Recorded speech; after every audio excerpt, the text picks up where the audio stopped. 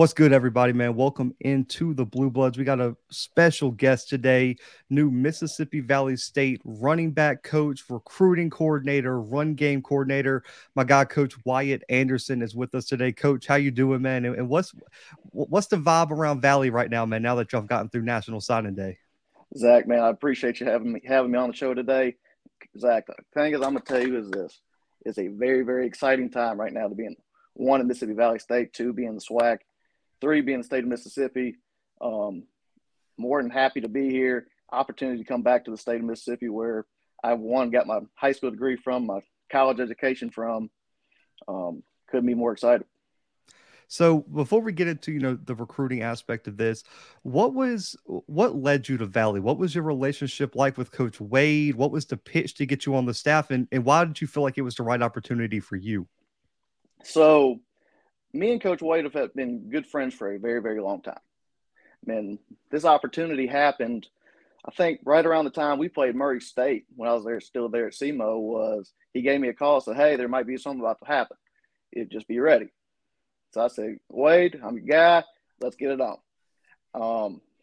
But, man, Coach Wade's a hell of a coach, very, very elite recruiter, developer of men, developer of athletes. An opportunity to come work for a good friend of mine. Couldn't pass that opportunity up. And looking back real quick at your experience at SEMO, you got to work with, we talked before the show, being a running back kind of guy. You got to work with one of the best in the FCS and Geno Hesh. You got to work with a great staff with a lot of great guys. What was your biggest learning experience looking back throughout your time at SEMO? So the biggest thing for me is I was actually the defensive quality control there at SEMO. So I worked with the offensive scout team, and then being able to work with the top run defense and one of the top run defenses in the FCS. Biggest thing in my time at SEMO, I had a lot of very, very good mentors.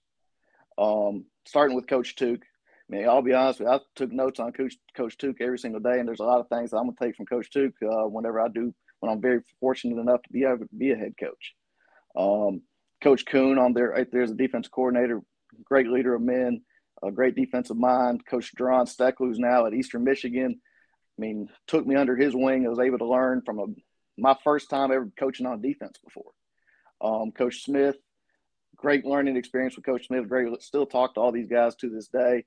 Coach Darius Hicks did a great job with the corners as well, but great people. And the biggest thing I think I took from probably Coach Tuke is the importance of how important leadership is and how important it is that your players are completely bought in. Because, your culture is not what you put on the wall. It's what you bring to the work every single day when nobody's watching. We had that whole program with love, effort, attitude, and self-discipline over time, and we truly meant that. Yeah, and moving forward now, you're the running back coach, run game coordinator, recruiting coordinators. You're wearing a lot of different hats right now for Valley, but a lot of people understand what goes into being a positional coach, but there's a lot of people who watch the show who haven't been involved in athletics that don't really know exactly what a recruiting coordinator does. What does your day-to-day look like? What are your goals as a recruiting coordinator at Mississippi Valley State?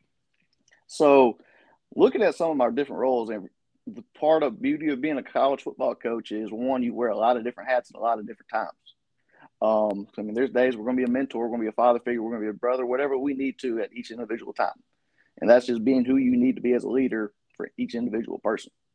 My roles as a recruiting coordinator is, one thing is I try to wake up every single day and find a way to put Valley on the map in some different type of way. That's being on the cutting edge of social media.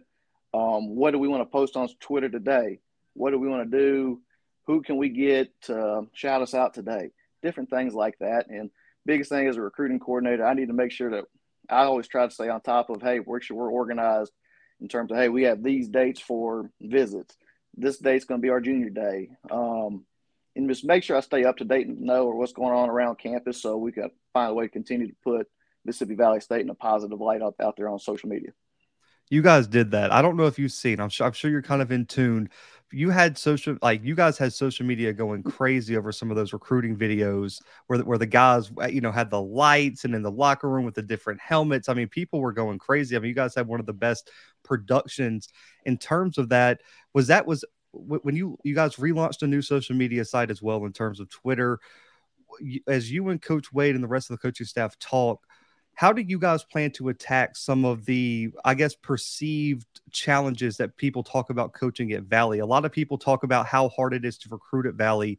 When you guys are attacking the recruiting trail, how are y'all turning those challenges into to strengths for you guys on the recruiting trail? Well, the biggest thing is I'm going to stop you right there because we don't look at these as challenges. We look at these as opportunities. Um, People want, hey, I mean, Mississippi Valley State's been a sleeping giant for a very, very long time. You look at some of the NFL players that came out here, like Jerry Rice being the well-known one, Deacon Jones, and another NFL Hall of Famer, Ashley Ambrose. Just continue to name people off, going to continue to go down the list.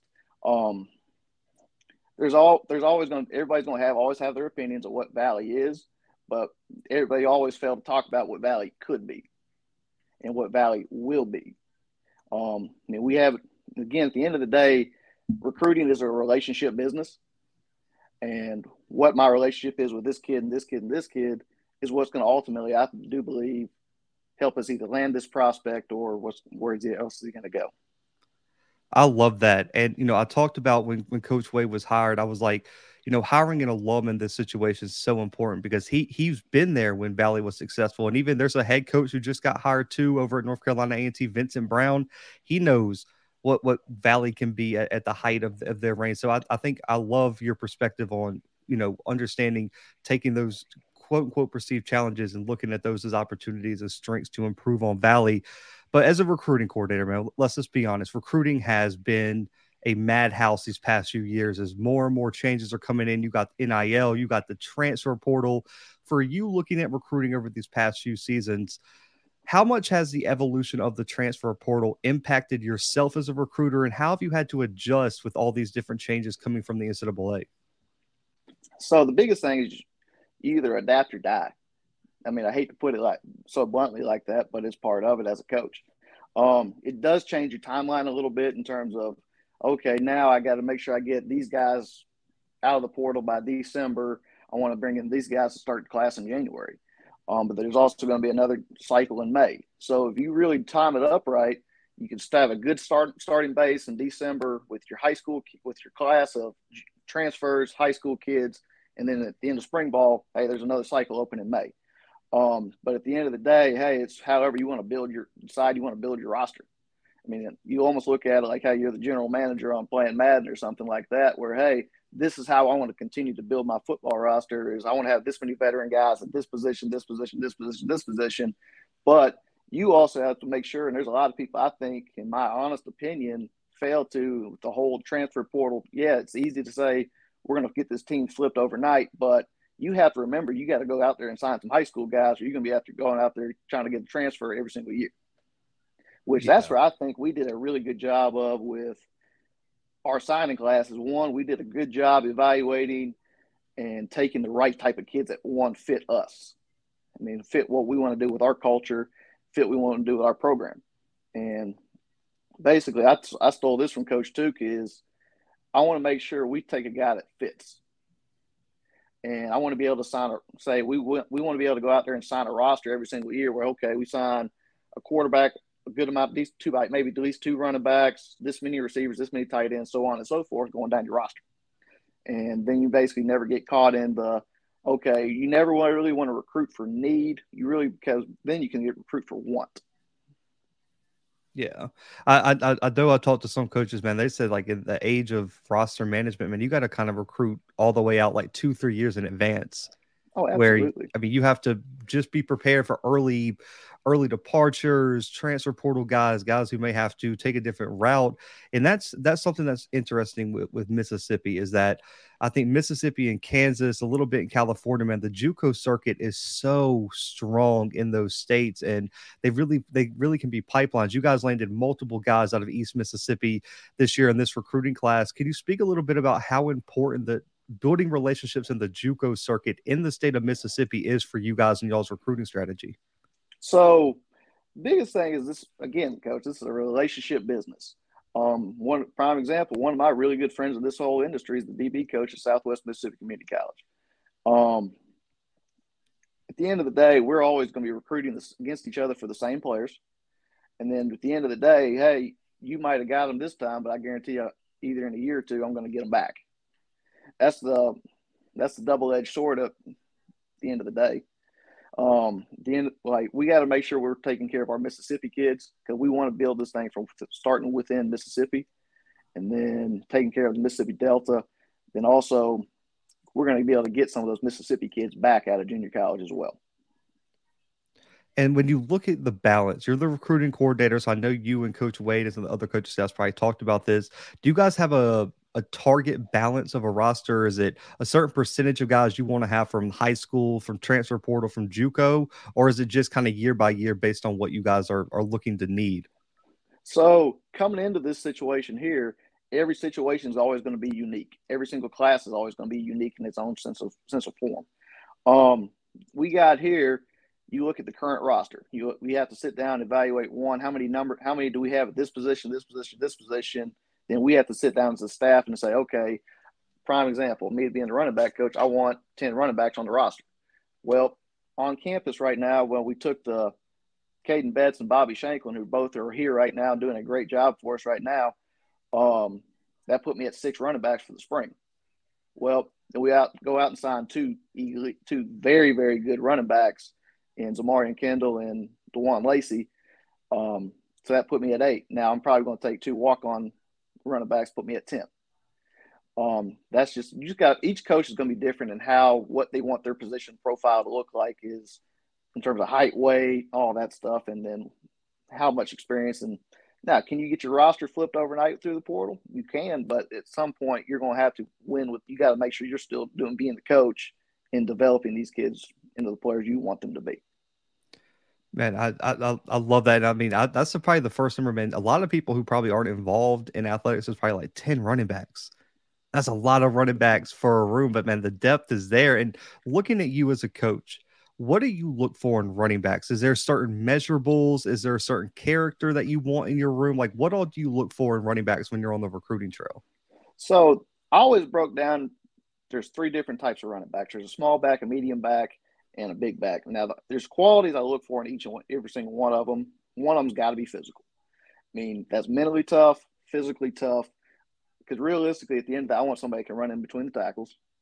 And I want somebody who can step up in pass protection. I want somebody that can produce on special teams in some form or fashion. Great vision and burst. One kid that I remember vividly watching up close and personal was a kid named Devin Singletary. Ain't the fastest kid in the world, ain't the most twitchy kid in the world, but he's got great vision and patience. Very, very similar to Geno Hess at SEMO.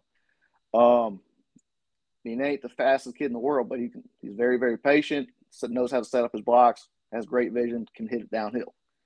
One thing I also like is, can he catch the ball out of the backfield? I mean, you got to be multi-fast. I don't want to have to take you out on 3rd down just because you can't catch the ball. And then the biggest thing at the end of the day is, and I think a lot of people get tied up with this and the whole recruiting, how many stars this kid has and things like that, is does the kids fit our scheme? Because, I mean, okay, yeah, this kid's a 4-star, 5-star, but, yeah, he doesn't fit what we want to do. And then what's he going to do? I mean, be a 4 or 5-star that ain't producing. Yeah, I love that. And when you look at, for me too, being an offensive lineman, I have a little bit of a bias because I love the bigger backs because there's nothing more frustrating as an O lineman when you got a smaller back in there. You got your guy blocked, but he grabs him around your shoulder and he can't get away. Like I've had that happen in high school, and it's just it kills me. But man, Valley has had some really good running backs recently. Are we going to see a major shift in offensive scheme under yourself and Coach Wade, or are you guys going to run kind of a similar scheme that we've seen at Valley over the past few seasons? Well, the one thing is you're going to see a very, very balanced attack, I think, but I don't want to give out all the secrets just yet now. We still want you guys to be able to see, and we want to be able to make sure, because we are going to surprise some people. I mean, we're going to be able to run the ball downhill, and we're going to be make sure we handle everything in the passing game as well. But again, I just don't want to give out all the secrets just yet. I love it. And as a running back coach, we do see a lot of different approaches. You talked about the three different types of back, what you want in each one of them. How much do you as a coach fundamentally like to rotate backs, or do you like to have one dependable guy with two guys you can put in key situations, or are you just a guy that's like, listen, whoever's hot that day is the guy who's going to is going to tote the rock? Um, so looking at me, if you look back at my time as a running back coach at Arkansas Tech, I probably averaged 3 to 4 running backs a game consistently. Everybody has a time and place that they can do a lot of different things. Because because my biggest thing at the end of the day as a coach, I failed you as a coach if I put you and ask you to do something that I know you can't do. Now we're also going to make sure we continue to work on those things and turn some of those weaknesses into strengths. But at the end of the day, I got to make sure I'm putting you in position to be successful. Yeah, uh, that's true, and I think you see that sometimes at the high school level when you start looking at guys' film. Is that there's not a lot of depth in high school, and you're going to have to like even coaches at the collegiate level, you got to wear a lot of different hats. And I think sometimes people get caught up in ranking guys, saying this kid's not a very good prospect when he's out there doing something that it makes zero sense for him to be Absolutely. doing in that situation. And the final few questions, coach, is just about Valley this year. When you look at yourself, the coaching staff, kind of the tone around the locker room, you guys hear all the media speculation, you guys hear all the critics. How motivated are you guys this year to prove everyone wrong? Like you said, surprise some people and just come in, kick in the door year one and say, this is a different time from Valley football and we're on the right directions. Well, here's the thing: is hey, if we came in here saying, "Yeah, we just want to be competitive," we got the wrong mindset. Um, Again, it's how we approach every single day. We hear everybody talking. We do. It's like, oh, Valley's going to be Valley. Screw that. Set the tone. I mean, the biggest thing is we've done a really good job in our off-season workout so far is making sure these kids know how to finish, and we are going to get after some people. That's the one thing that we are going to do is we're going to be physical. We're going to hit people in the mouth, and then we're also going to be able to make sure we finish you in the fourth quarter.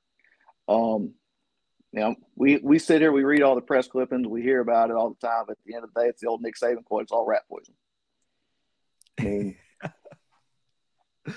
I love it. I love that quote too. The rat poison quote is amazing. And then yes, sir. the the final question, coach. You know, you guys, spring practice is coming quickly, man. I can't believe how fast the off season is moving. We were already through National Signing Day. Spring is going to be here. The next thing, summer workouts. Then we're looking at the season starting pretty soon, go into media days and everything.